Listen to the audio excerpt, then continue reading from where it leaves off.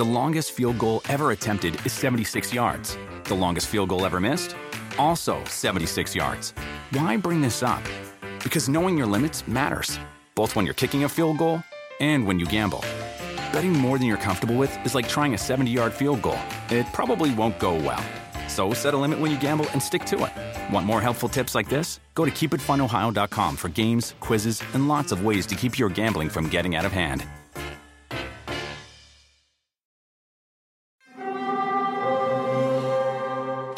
Hear that? It's the call of the Crave. And when the Crave calls, you know what to do. Try the $5 Bacon Bundle. Because the only thing better than a White Castle slider is a White Castle slider topped with crispy hickory smoked bacon. So pick any two of either the Bacon Cheese Slider, 1921 Bacon Cheese Slider, or Chicken Bacon Ranch Slider.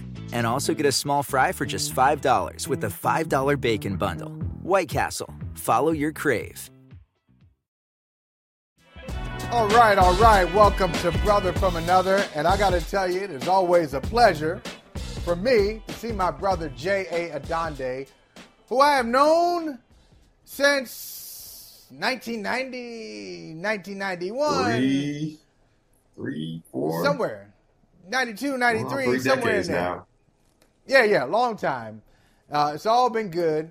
And, you know, Jay, through all the years, and it really has been great. I mean, one year, like one of the best gifts you've ever given me, I don't know if you remember this, for my 30th birthday. I think maybe somebody did it for you, so you just turned around and you re-gifted it to me. For your 30th birthday, somebody gave you a playlist for every year of your life at that point. I made that, for me. So I might have made one for you. You made it for yourself.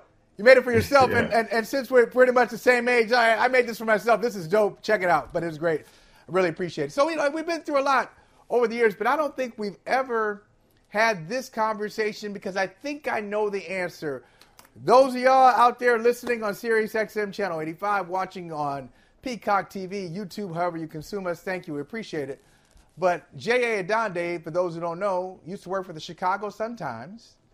He's a professor at Northwestern University. That's in Evanston, Illinois, which is very, very, very close to Chicago. Very close. Nice drive up to Evanston. So he covered Michael Jordan. He was around for the Jordan era and all that. So I'm guessing when I ask you the question, who's the best player in the history of the game, I think I know the answer, but go ahead. I don't want to speak for you. Who's the best player in the history of the NBA? Well, you basically laid out my predisposition, right? But the fact that, I did see him. I was around him. I saw him at his best. So my answer is Michael Jordan. And it was reluctant for a while because I was raised on Magic Johnson. And I believe Magic was the best, but Michael surpassed him. And I believe LeBron has surpassed Magic now. Yeah, I was going to say, like, for me, like, my troll answer, because you talk about you were raised on Magic Johnson, so Magic was before you were a kid watching Magic. I had the reverse effect. I was a grown-up being told about the kid coming up, LeBron James, because I'm from Akron, Ohio.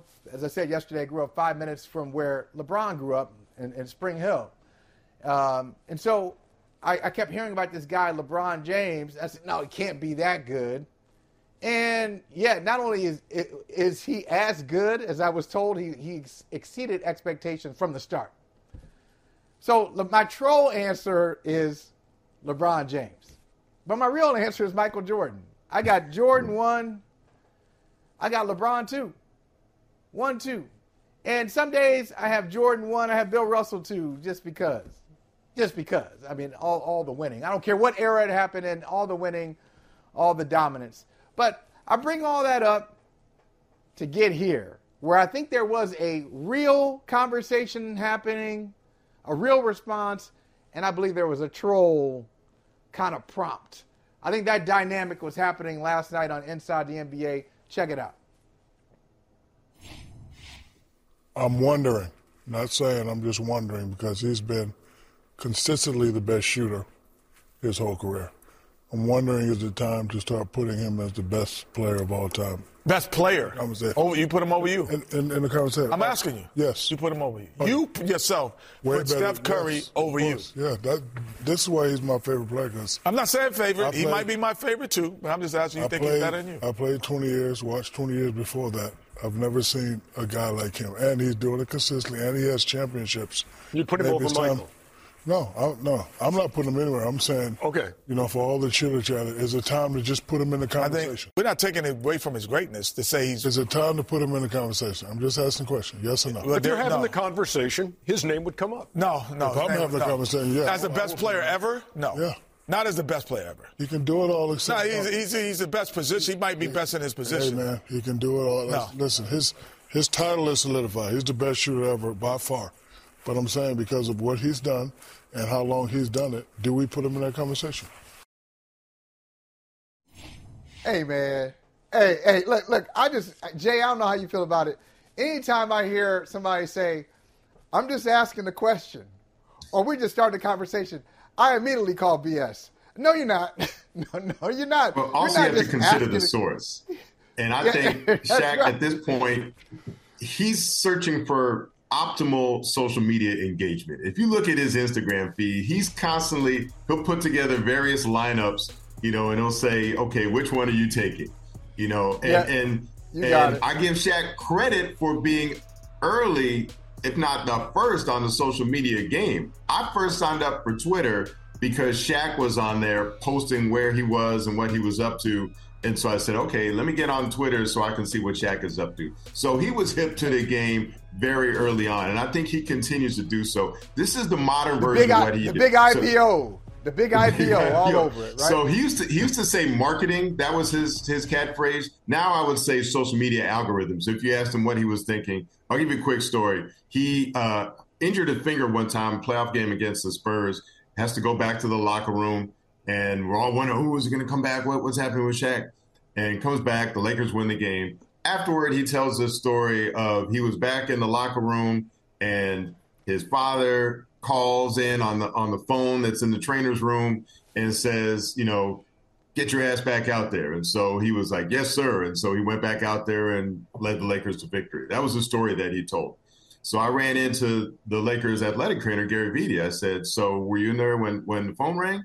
And he said, what are you talking about? And he said, Shaq said his dad called, on the phone in the trainer's room and told him to get out there. Vitti said, there's no phone in the trainer's room. I said, well, Shaq said, his dad said, and he said, that's what he told you, huh?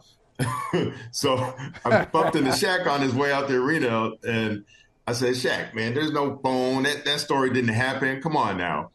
And he just starts receding into the darkness in the garage area of the Staples Center, and he just grins and he says, marketing.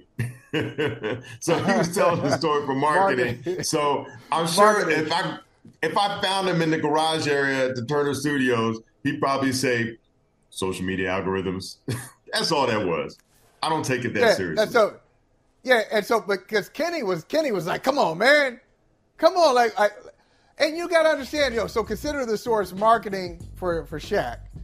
Then you also have to ask, who are you asking that question to? Kenny Smith, who played college basketball with Michael Jordan, who went up against he was in the backcourt. It was Kenny Smith and Michael Jordan at North Carolina. And played with Akeem. And guys like Robert Horry, who played with Akeem Olajuwon, they will constantly elevate Akeem into the conversation. They'll say he needs to be conversed about, not Steph Curry.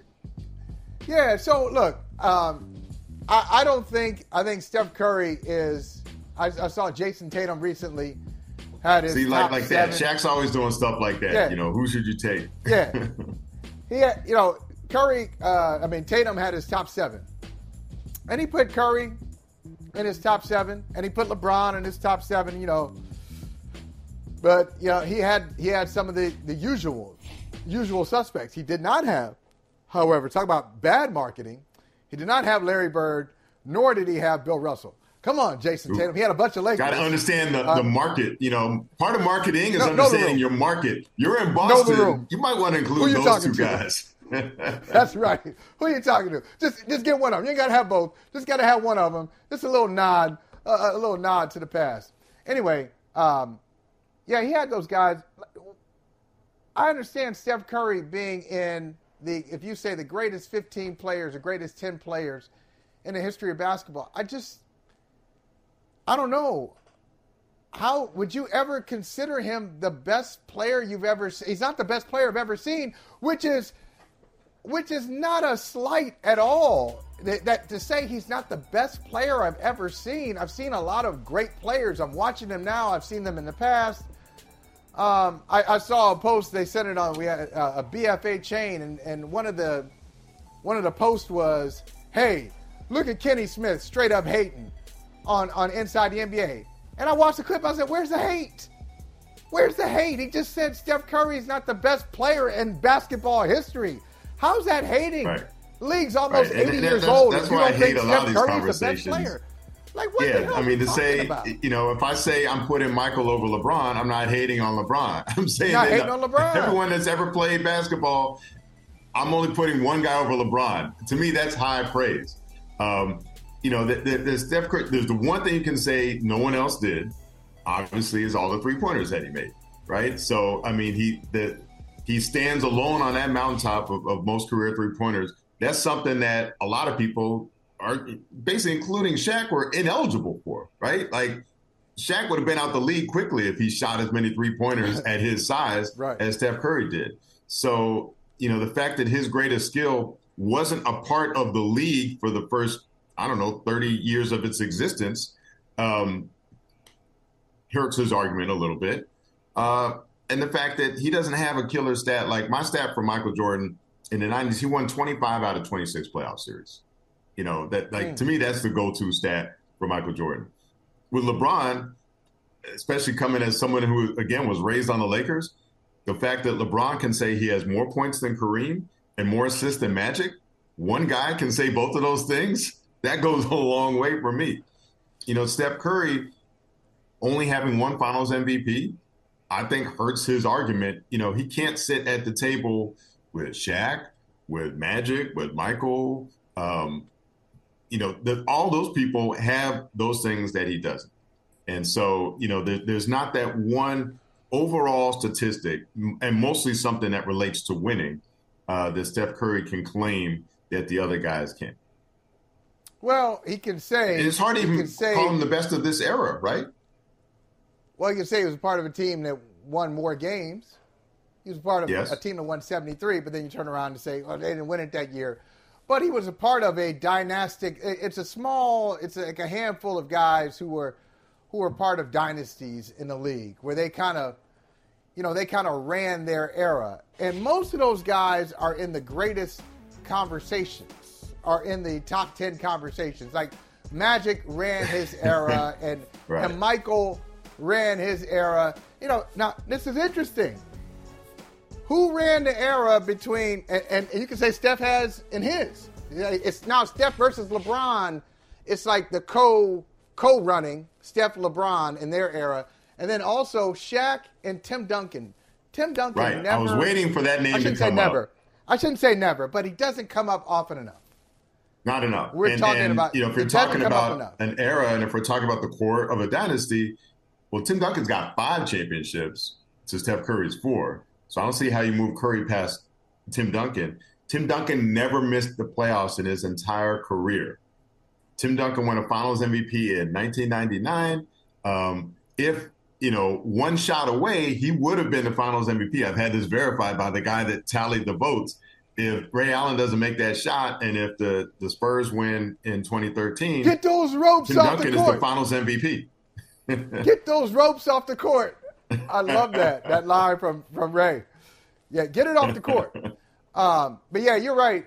And I hate to bring it down to Finals MVP, because you could say maybe Steph should have won the MVP when they beat LeBron. When they won the first one, Iguodala got that Finals MVP. LeBron should have won that MVP. He was the best player in those finals. I was going to say, LeBron should have been the MVP of those finals. Steph wasn't at his best throughout the series, but when it mattered, he made some big shots. Obviously, they win that series and didn't need 7 games to win it. Iguodala won it because of I'm always a little skeptical of those MVPs. He won it because of how he because LeBron didn't average LeBron. 50. Right. He held LeBron to I think LeBron averaged 28, 8, and 8 or something like that. And good job, Andre Iguodala. It's the same thing when Kawhi won his in 2014. I love that team too.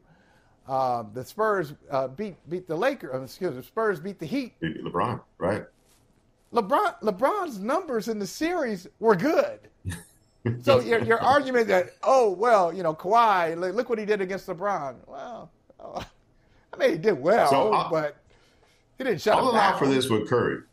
His story isn't finished. And last night's performance, for him to play the final quarter and a half and overtime with 5 fouls, I think he had 13 points in the fourth quarter, and then that absolute rainbow of a dagger. It's hard. Can you call a rainbow a dagger? Those are two conflicting things. But that rainbow dagger that ended it, basically, put the Celtics to sleep.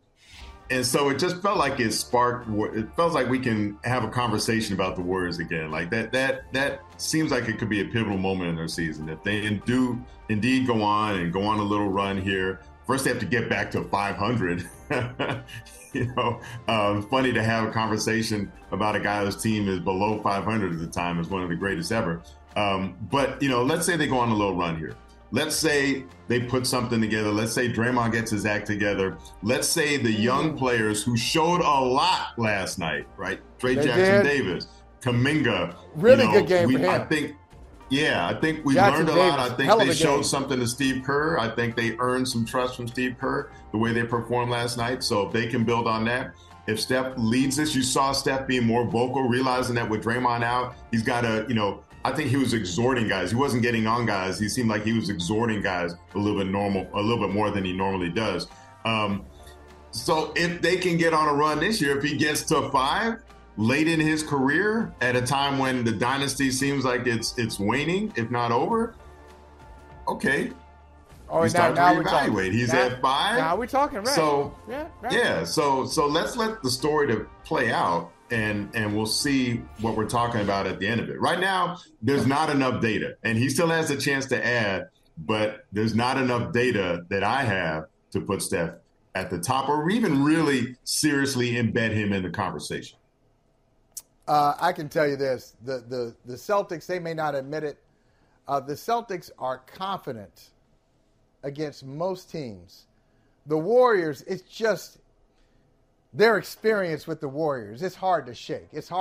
They were up by 5 points in Game 4 of the NBA Finals. They were leading 2-1. They were up by 5 points. Last 5 minutes of the game, they win that game. They take a commanding 3-1 lead in the NBA Finals, and they probably win the NBA Finals. And then Steph Curry happened in Game 4. One of the great performances I've seen in the NBA Finals. And the Warriors beat the Celtics in 6.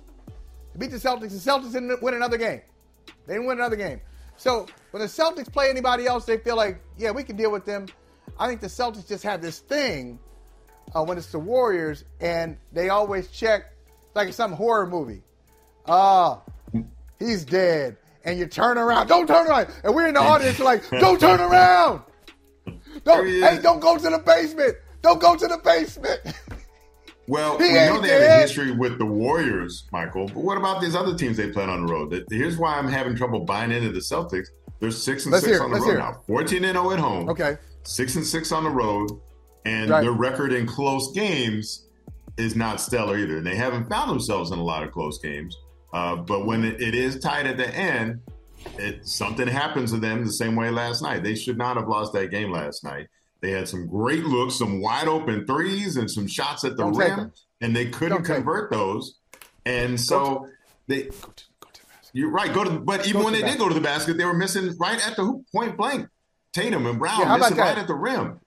They missed. I think Joe Mazzulla said, according to his count, they missed 20 layups last night.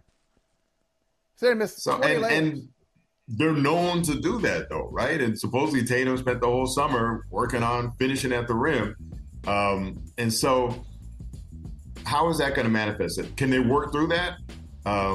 Can they get better? There's a lot of season left to be played. They've shown a lot. At their best, they look like the best team in the league. But do we trust them when things get tight on the road in a playoff game? How confident are you in that, Michael Holley? As a friend of mine said recently, I don't have enough data. I don't have enough data. You need some more I don't data have enough data to say that. Yeah, it's like I was asked about them last week. One of these fill in the blank. Hey, fill in the blank about the Celtics. The Celtics are, I said, evolving. They're still figuring it out. I mean, there's some questions. The questions you have about them, I don't have. I have other questions. I have questions about their depth, their consistency. Because last night, if you haven't been keeping up with the Celtics, you're like, who's the center?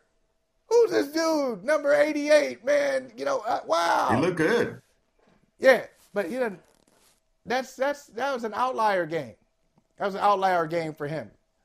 So most of the time, they're relying on Al Horford, whose shot was not hitting last night. Had some great defensive plays, great block on Curry, kept it in bounds, started a break. They're counting on Horford for depth. They're counting, and then Porzingis didn't play last night. They're counting on Peyton Pritchard to give them points. They're counting on Sam Hauser, who's like that's all he does is shoot threes. He's a 3-point specialist. He couldn't hit a thing last night. That's what they count on him for. That's why he's on the team. He's just a shooter. And when and you have to question those guys when you get to the playoffs too, Adande, as you know, covering all the NBA finals and NBA playoff series that you have. If you're an offensive player, if you're a one-way player, playoff start, they say, okay, I'm gonna hunt that dude. We're gonna hunt him off the floor. He's gonna be on the bench.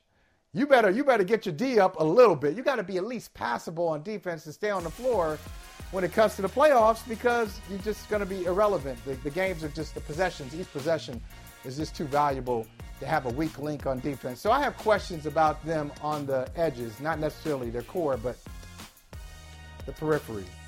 Anyway, I'm glad we still, after all these years, I know how you think when it comes to the greatest. This is good to know. You know how Steph Curry, you were still in the top 10. Need more data. Have you ever brought your magic to Walt Disney World like, hey, we came to play? Did you tip your tiara to a Creole princess or get goofy officially? When we come through, it's true magic, because we came to play at Walt Disney World Resort.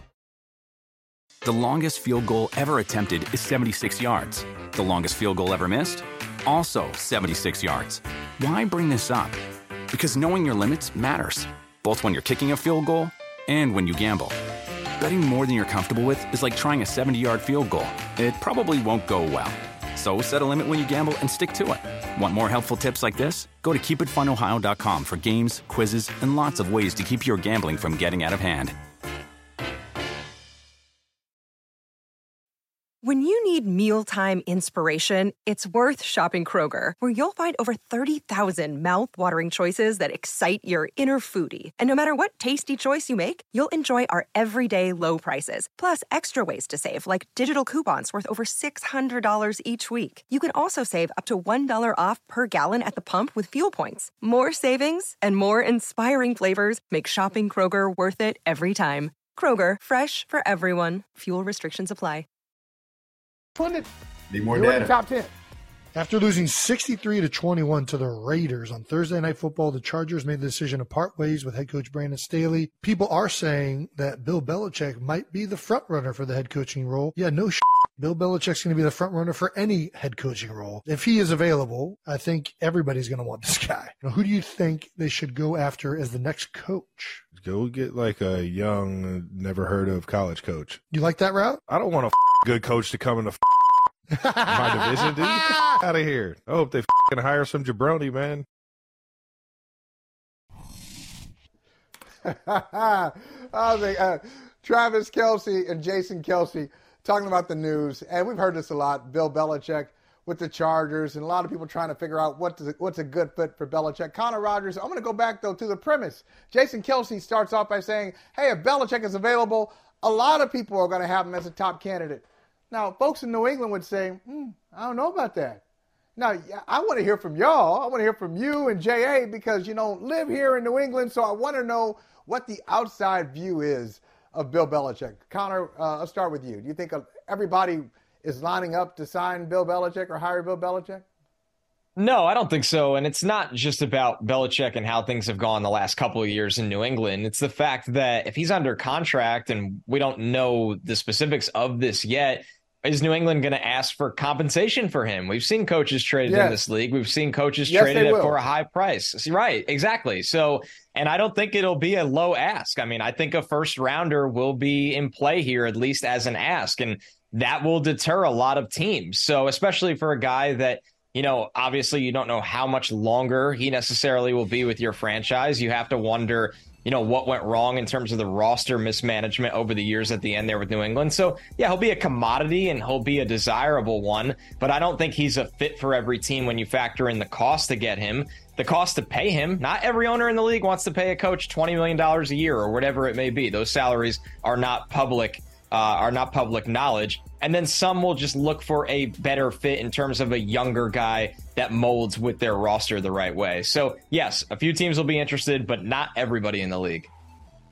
Connor, younger and more modern, right? And so It's funny. A few years ago when the Sean McVay became, you know, the mode in the NFL and getting guys off McVay's tree like Brandon Staley, you know, and then they faced each other in the Super Bowl and Belichick just undressed McVay. And it pointed to my argument. I said, okay, well, we want McVay. We want a young offensive guy. Well, like Bill Belichick is an older defensive guy, and his ways seem to work pretty well. But that was then, this is now. Does the Belichick way still work? Not only for Belichick, but a Belichick type. Is that what you would look for if you were hiring a coach in the NFL in 2023, 2024? I think that what scares me here, guys, is the mismanagement of the quarterback position by the staff hires he's put in place. That would be the number one question I would have as an owner. If you're getting Belichick, you know they're going to be able to develop defense. You know there's going to be a lot of things that he can't go without. But who is he hiring as his offensive staff? Because the multiple different offensive staffs he's had work with, obviously Mac Jones and other young quarterbacks now, it's been a disaster, to be quite honest with you. And all of the defensive-minded head coaches in this league, that's ultimately what makes or breaks them. And you look at some of the open jobs, and we're starting with the Chargers right here. I think the Chargers ultimately moved on from Brandon Staley because of and Tom Telesco, their GM, because they didn't draft an offensive line to protect Justin Herbert, and they never fully got it right with the offensive staff to set him up for success. Herbert's been good, but a lot of people are projecting Herbert to be a top 3 quarterback in the NFL, and that has not been the case. And you could say some of those failures are from what's around him, and you have to ask yourself, is that what Bill Belichick is going to fix? I don't think anybody could say with certainty that that's what he could do in this era. I'm not confident in it. Yeah, I think I know what he would do, fellas. In the job interview, the owner says, okay, who are you going to look at for your offensive staff? Hey, let me get my cell phone for a second. Let me go through my contacts. Josh McDaniels. It's just Josh McDaniels. Just go to him. That's the default all the time. And if you're McDaniels, it's clear. Head coaching, this thing's not for you. Head coaching is not for you. But as an offensive coordinator, think about the people that you've worked with, that you've had some success with. You were able, not with the Raiders, but with the Patriots, you were able to get something out of Jimmy Garoppolo. You were able to get something out of Matt Castle. When Tom Brady went down, Matt Castle hadn't played since high school, and they get 11 wins out of Matt Castle at that position. They even had, Jacoby Brissett was a young guy under Josh McDaniels. He has worked with non-Brady people. Mac Jones, that first year, that rookie year of Mac Jones made the Pro Bowl under Josh McDaniels. So I think McDaniels with Justin Herbert, if that's what it winds up being, hey, Josh, I'm not even going to look at the offense. You take it over. You deal with Herbert, and I'll get this defense. A defense that somehow has a any Bosa on defense, and you're struggling. You got a Bosa. I know he's out for the year, but you got Bosa, and you got Khalil Mack, and you got Derwin James, and you're like 30. You're in the 30s on defense. That's a joke. Well, let me ask you this. Switching over, another coach who may be available, Connor. I can't stand this guy because he coaches at a school that I can't stand. Jim Harbaugh, and I don't know why y'all trust him, Michigan. Every year, hey, Michigan, Jim Harbaugh signed an extension. And then every offseason, he's applying for a job. Did he sign an extension or not? He don't want to be there. He don't want y'all. Y'all always like the second. I'm trying to foster the separation, Michael Holley. Just because your Buckeyes can't beat this guy lately, you're trying to sow the seeds of separation with Harbaugh and Michigan. Yeah, this is personal and emotional right now. Yeah, but I'm just want to point out that Ryan Day has still has a higher winning percentage against Michigan than Jim Harbaugh does against Ohio State, even with 3 straight wins. Now think about that for a second. Anyway, I want to say this though. Harbaugh is a damn good pro coach. He is. I wouldn't trust him, Michigan. He's out. But for the pros, he'd be good for somebody. Connor, do you see a fit in the NFL for Jim Harbaugh's triumphant return?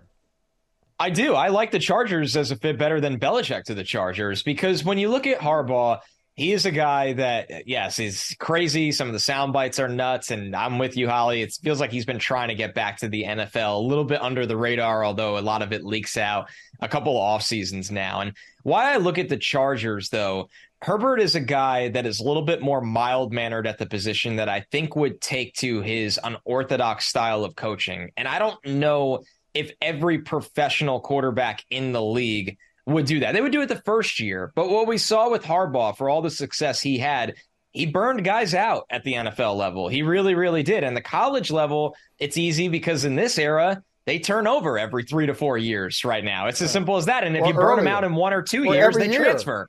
Yeah, they transfer every year.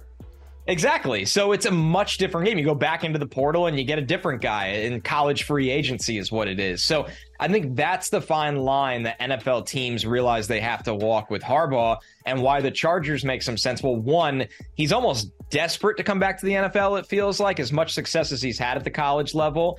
And the Chargers are an organization that have a reputation for not always going out the expensive route for the coaching. So it's not like Belichick where you're paying him $20 million a year or whatever that may be. I think it's actually a really good fit for Justin Herbert. He'd be able to, what he's done at Michigan is he's built a stout offensive line that they can run the ball to protect the quarterback. And I think that thinking translates at every single level, but more important than ever, teams need it at the NFL level to protect their franchise quarterbacks. And I think that's exactly what the Chargers need right now.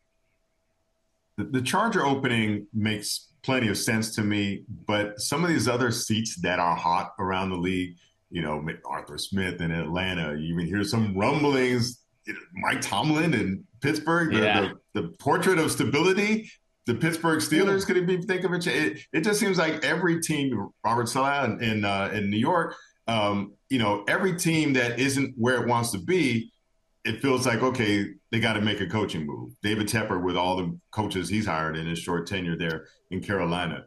Are we too quick on the trigger now? Is this the easy solution? Is this kind of the quick trigger reaction that, they need a coaching change and that'll make everything better? Where do we stand on coaching in the NFL? I think the issue is, and it's a great question, J.A., because when you look at it, it's all scenario based. And I think removing the coach is always the easiest thing to do, right? There's not as much there's no dead money on your salary cap. So it's not like a player that's like, hey, we owe this guy $50 million. Like, let's see how many snaps we can get out of him. You just eat the cash that doesn't exist on your salary cap. So it's the one button you can often press. Now, that doesn't always mean it's the right move. When you think about bringing up a guy like Mike Tomlin, for example, to answer the first question of the segment, every team would line up to get Mike Tomlin. I don't feel that way right now about this state of Bill Belichick or Jim Harbaugh, but Mike Tomlin, a guy that never has a losing record in the NFL, a guy that you look at the cast of characters that he it's trending that way. What's going to happen. Right. With Mason Rudolph, I think any coach in the league would have that go that way these next few games. So I think when it comes down to it, there are times where guys deserve a reset because it's so hard to win every single year in the NFL. And I think Tomlin is a guy that deserves a reset. If they got the Kenny Pickett pick wrong, then so be it. Give him a chance. That one would really, really surprise me. With Saleh and the Jets, the argument you look at why it's tough is, well, they lost Aaron Rodgers 4 plays into the season. But you look at these other teams competing with backup quarterbacks and backup players. I mean, the Jets have just been blown out too many times under Robert Saleh. And in terms of the lack of a modern offense, I mean, they are matching numbers, historically bad records. So there's always scenario-based things where a guy has earned that reset. And you could also sit there and wonder, maybe this guy hasn't. you know what? I think we all need to be as honest as wide receivers. I remember it was years ago when the reporters asked Randy Moss as a member of the Raiders, hey, why aren't you out there playing your best? Why aren't you trying to? Hey, maybe if I felt better about things around here, I'd play better. You know, maybe I just don't like. Maybe I'm unhappy with the situation. He pretty much told everybody, hey, I'm checked out because I don't like the environment. For George Pickens to say, I didn't block at the goal line because I didn't want to get hurt. Wow. Don't, dude, filter. Don't admit that. Don't admit that out loud. It's hard to walk in the locker room with your offensive linemen, with your other running backs, tight ends. Like, hey, man, you're a wide receiver. Who don't ask you to block 60, 70 times a game, bro? Like, block near the goal line. Crazy. Anyway, for what? Speaking of, yeah, right. Oh, yeah, Ricky Waters. That was great, too. Here's another crazy situation. We knew this was happening, but it was finally confirmed. We can stop playing the game. J.A., I know you got strong feelings on this. Let's listen to Aaron Rodgers telling you officially what the rest of the 2023 season, what he'll be doing the rest of the 2023 season. Here he is. I think the whole time it's been, hoping that we're still in it because it was unrealistic to think that I would be 100% to be medically cleared at any point during the regular season. I do feel like, in the next 3 to 4 weeks, it would be very possible to get to 100%, but obviously not there. And so the conversation was away from 100% medical clearance to a willingness to play, and that's never been a problem for me. I feel like I can play more years, and I can be effective into my 40s, which is crazy because I thought that I'd probably be sitting on the couch somewhere at 40, but now I want to be a starter at 40. I want to be a starter at 41. I want to see what I can get out of this body. I don't think that next year will be my last year. With some of the things that I've learned over the last year. Y'all, this dude right here. I'm like, okay, stop. You know, like I can be 100% in 3 weeks. No, you can't. Stop. Now, you're still doing it. You're kind of backing away from playing in 2023, J.A. and Connor, but you're still doing that thing like, oh, I can recover from an Achilles and never say never and my version of medicine and what I believe in. Hey, man, it was a torn Achilles. You ain't going to be 100% or even 75% in a month. It's not going to happen. Stop it. But I do, J.A., appreciate the showmanship. He's a showman. That's what he is. I don't appreciate it. It wears on me. And I'm wondering, would we still have him on? But the reason I think he wants to play is that I don't think anyone would listen to him if he's not playing or even raising the possibility of playing, right? So the reason he wants to keep playing another couple of years is because I don't think he has enough interesting stuff to say just commenting on the world, or I don't think there would be an audience if he's no longer playing. And he clearly likes to be on the microphone, right? Be behind the microphone. So I think playing right now is a vehicle to give him the platform to keep talking, because on his own, if you take away even the possibility of playing, I don't think people are tuning in to listen to Aaron Rodgers. I don't know what you think about this, Connor. Yeah, I mean, it's kept him in the spotlight. Obviously, the idea of returning if the Jets could have been in the playoff hunt, we'll never know. I had heard when he came off of IR, he was still really, really far away being here in New York. I know people had started to leak out Christmas Eve. That never felt realistic to me. I thought the earliest was, and this would have been a miracle, but he would have had to play that final game against the Patriots in January if he was going to try to come back for a legit playoff run. And like you guys said, it was never going to be 100%. It was probably not even going to be 75%. And you ask yourself in the NFL, with all these guys constantly running away from pass rushers, was it ever realistic? So I think at the end of the day, it's, the good thing for the Jets and him is that he came back to the building, and he's a really important person in terms of going over that offense, because Nathaniel Hackett has literally no idea what he's doing. That's how bad that offense has been. But in terms of this miraculous comeback that would have beaten Cam Akers' record of about 5.5, 6 months, it just never seemed realistic, and now we can kind of put it to bed. See, I'm laughing because, I have my Ohio State bitterness. Ohio State losing to Michigan. I got my bitterness. Your inner Jets fan just comes out You're just mad. You're mad. And, you should be honest. mad. You should be. It's honest. They don't score any but points. You're honest and you're mad. I mean, both things are true. Yeah, you're honest. Yeah, you can do both. You can do both at once. They don't have to be in a vacuum. Yeah, it's unfair. It was only how many? It was 4 snaps. 4 snaps. I feel let down. I don't root for the Jets, and I feel like I tuned in for that game. I was ready to go. Okay, Jets, Bills. We got Aaron Rodgers, and 4 snaps in. Come on. I feel like I was robbed. But Connor Rodgers were never robbed by your appearances, man. I appreciate you. Thanks for coming on the show, man. Oh, thank you. It's a blast talking to you guys. Thanks, Connor. And happy holidays. Happy holidays to you and your family, you and your bride. Thanks, Holly. Appreciate you guys. We'll talk soon. Have you ever brought your magic to Walt Disney World like, hey, we came to play? Did you tip your tiara to a Creole princess or get goofy officially? When we come through, it's true magic, because we came to play at Walt Disney World Resort. The longest field goal ever attempted is 76 yards. The longest field goal ever missed? Also 76 yards. Why bring this up?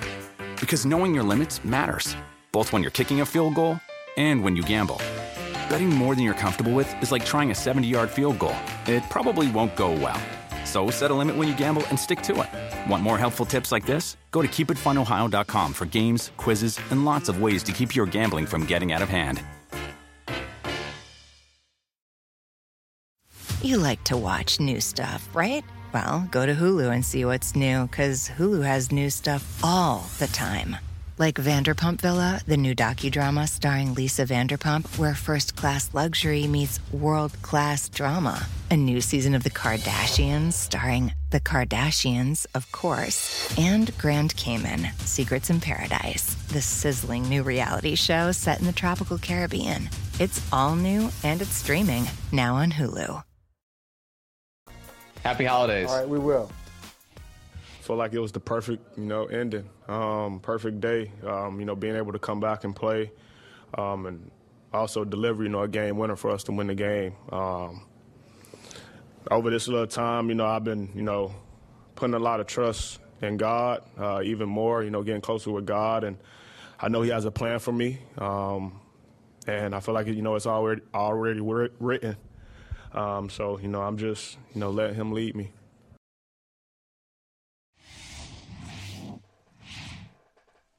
Right, J.A. last night in New Orleans at the Smoothie King Center. I don't know how you feel about Smoothie King, but the Smoothie King Center in New Orleans. It was Memphis and Ja Morant winning at the buzzer. And I don't know if that was divine or not, but 34 points and your return to the court, spinning in the lane on a defensive stopper. I think defensive stoppers, by the way, are overrated. When you bring up an offensive talent, a great talent, and a defensive stopper. Give me the great talent. Come on. He cooked Herb Jones down the stretch in the last two or 3 minutes. Anyway, Ja Morant back. It was fun to see, and I understand why the NBA did what it did in the 25 games, but I missed this guy. I missed watching him, and now I want more. Give me more Memphis. I had no interest in Memphis in those first 25 games pre-Ja. Now, rest of the year, load me up with Memphis. I want to see this guy do his thing. It was a reminder. I had almost forgotten how exciting he is to watch, how dynamic he can be, how he really is one of the emerging young stars in the league. I just wish the story could feel more uplifting. It's not like he came back from an injury. It's not like Aaron Rodgers telling us he was going to make this miraculous return from a torn Achilles. He was suspended. We didn't have him on the court for the Grizzlies' first 25 games, specifically for his actions, for him not learning from the first mistake of waving a gun on social media. And then for him to be running around afterwards saying, I kept receipts. For what? What did you purchase? What are those receipts for? Like, what were people saying? Like, no one said you couldn't play anymore. No one said that, the Grizzlies aren't going to miss him. He's no good. We knew you needed you. That 6-19 record was almost a testimony to how important you were to this team. So no one was saying you couldn't play anymore. No one was doubting, is he still going to have when he comes back? the way he plays, rest probably suited him, right? Because he wasn't crashing to the floor during those first 25 games the Grizzlies played. He wasn't getting hurt. So I'm just having a hard time feeling uplifted by this story because it didn't prove that he's learned his lesson, right? It didn't show that. Was he humbled by this whole experience? I didn't get that sense. Did you? He said he got closer to God. He got closer to God. So maybe. Look, time will tell. Time will tell if he's learned his lesson or not. I hope in his celebration last night he didn't go on IG Live. Yes, that'll be sign one. Has he deleted his social media accounts? That'll be one step to indicate that he's learned from this experience. When your social media has cost you, it's cost him over a quarter, like $25 million probably, right? At least, in terms of the loss, he couldn't get the max extension that he would have qualified for if he would have finished out the season and been on an all-NBA team. It cost him, the money that he missed from being suspended, all these things. So, like, if losing that many millions of dollars can't at least convince you that social media doesn't need to play any role in your life, then he hasn't learned anything. I hope he's learned. I hope he's better for us. I hope he can be someone that we can feel good about. I hope that the story turns out to be one of redemption and that he can take his rightful place among the emerging young stars in this league. But I'm not ready to proclaim that based off one game, as spectacular as he was last night.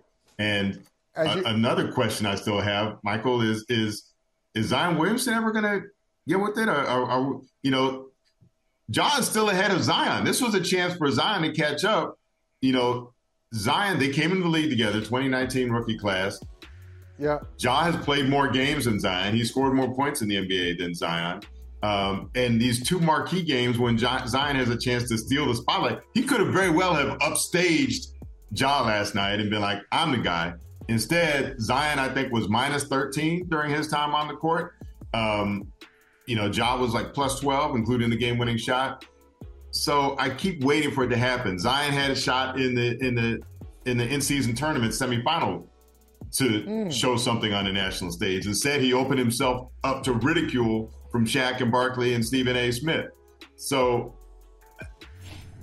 in one game back, Ja just continued to distance himself away from Zion. And I want to see Zion catch up and or surpass him to fulfill the expectations we had when he was the number one pick in 2019. I'd like to see that too. You mentioned the in-season tournament. I can't wait to get your take on this. So New Orleans loses, I think it was in what they call the semifinals. I'm just sorry. I just. Why is that so funny to you? I know it you was went. a semifinal. I know you went. I know the you winners went. advanced to the final. Okay, yeah, semifinals of the in-season tournament, the NBA's December tournament, little December holidays like in basketball, like in high school basketball, the Open, the NBA Open, the NBA Open. Yeah, right. In December. Good. Nice job. Good for you. Good for you. Anyway, he didn't play well against the Lakers. The Lakers crushed the Pelicans. And then the Lakers in an epic NBA. I know you've covered a lot of NBA finals, but you'll never forget Lakers versus Pacers. You'll never forget that one. You never forget that. Highlight of your career. How do you feel about the Lakers hanging that banner? I can't get past this. I'm outraged by it. I'm offended by it. Right. I went off on a rant. I was on a podcast with David Aldridge and Marcus Thompson, and I shout out David Aldridge. Shout out Marcus Thompson. Shout out both of those brothers. Those are my guys. But yeah, I'm offended by it. It's absurd to raise a banner for it. Especially hanging next to all those 17 actual championship banners that the Lakers have won in their franchise history. So look at the slow unveiling too. And it kind of wobbled a little bit as they were dropping the cover down. But the fact that it's funny because they put so much into it. They've only won one game since. The Pacers, who really used this tournament as a coming out party, especially for Tyrese Halliburton, they've only won one game since. And they've been getting blown out. It could wind up being punitive. Like there's guess what? We found that they instituted this tournament to bring some juice to the regular season, to motivate some teams to play a little harder. Well, guess what? There was a reason teams might have been coasting through the regular season. 82 games is a lot of games. It's a lot to put your body through. And we're seeing those teams that played the most, that played the hardest during it, are now struggling as the rest of the team that coasted are passing them by. Adam Silver, you hear this? You hear this from J.A. Adande. I don't know who your assistant commissioner is. As a matter of fact, maybe J.A. Adande should be the commissioner. And maybe I'm saying this as someone, I enjoyed the tournament games. Do you hear this common sense here? I will say that I enjoyed the tournament games. I appreciated the fact that the players cared so much about it, that they had good effort. The games were fun to watch, more so than your typical games, because of the effort they were putting forth. But there should be a greater reward, and one that comes at the end of the season, not a banner raised during the middle of the season. And also, they could be punitive. So the Pacers right now, they played the extra game by playing in the championship. Right now, they're in line to play in the play-in tournament. They could wind up playing, if they play 2 play-in tournament games, they could wind up with an 85-game regular season. Yeah, why don't they do this? You're going to make it a tournament, and I think it's. I'm not a fan of it, as you can tell. But if you're going to do it the right way. Don't have these group A, group B. No, don't do that. This is what you do. Shut down the NHL has done it. Shut down the league for 2 or 3 weeks. Shut it down, and only things that are being played in the league in this 3-week span are your tournament games. Seed them, the league, 1 through 30. Who's your 30th seed? Who's your 1 seed? And then maybe we could get behind the San Antonio Spurs, the 30 seed. The Detroit Look at these Pistons, the 29 seed. Here we are. We don't need to see extra Pistons games. But if they win, if they're winning, they go on a run. I don't think even the motivation of a banner, an extra banner, would be enough to help these Pistons win a game. Like right now, they got the motivation of trying to avoid the worst losing streak in NBA history. So they should have plenty of motivation as it stands. It's a lot of. They don't have enough talent. We've seen so many bad teams at once. It usually only have a team the historically bad all by itself, but the Pistons, the Spurs, and the Wizards. I'll ask you this, Michael. Does that give you pause to expanding the league? If we've got teams this bad already, do we need 2 more expansion teams? I want contraction. Now, I don't want expand. Have you ever brought your magic to Walt Disney World like, hey, we came to play? Did you tip your tiara to a Creole princess or get goofy officially? Step up like a boss and save the day? Or see what life's like under the tree of life? Did you? If you could. Would you? When we come through, it's true magic. 'Cause we came to play. Bring the magic at Walt Disney World Resort. The longest field goal ever attempted is 76 yards. The longest field goal ever missed? Also 76 yards. Why bring this up? Because knowing your limits matters, both when you're kicking a field goal and when you gamble. Betting more than you're comfortable with is like trying a 70-yard field goal. It probably won't go well. So set a limit when you gamble and stick to it. Want more helpful tips like this? Go to keepitfunohio.com for games, quizzes, and lots of ways to keep your gambling from getting out of hand. You like to watch new stuff, right? Well, go to Hulu and see what's new, because Hulu has new stuff all the time.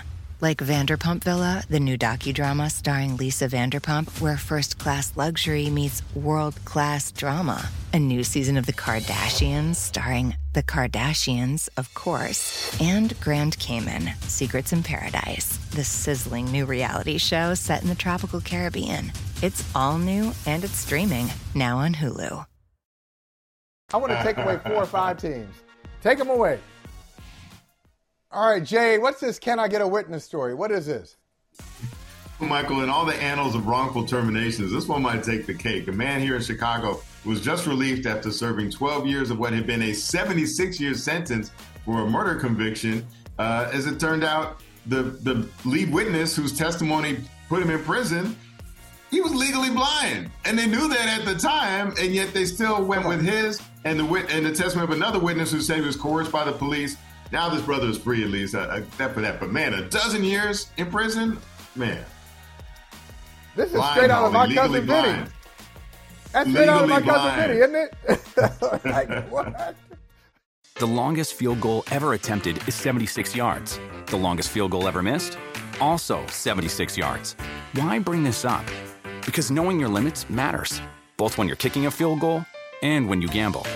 Betting more than you're comfortable with is like trying a 70-yard field goal. It probably won't go well.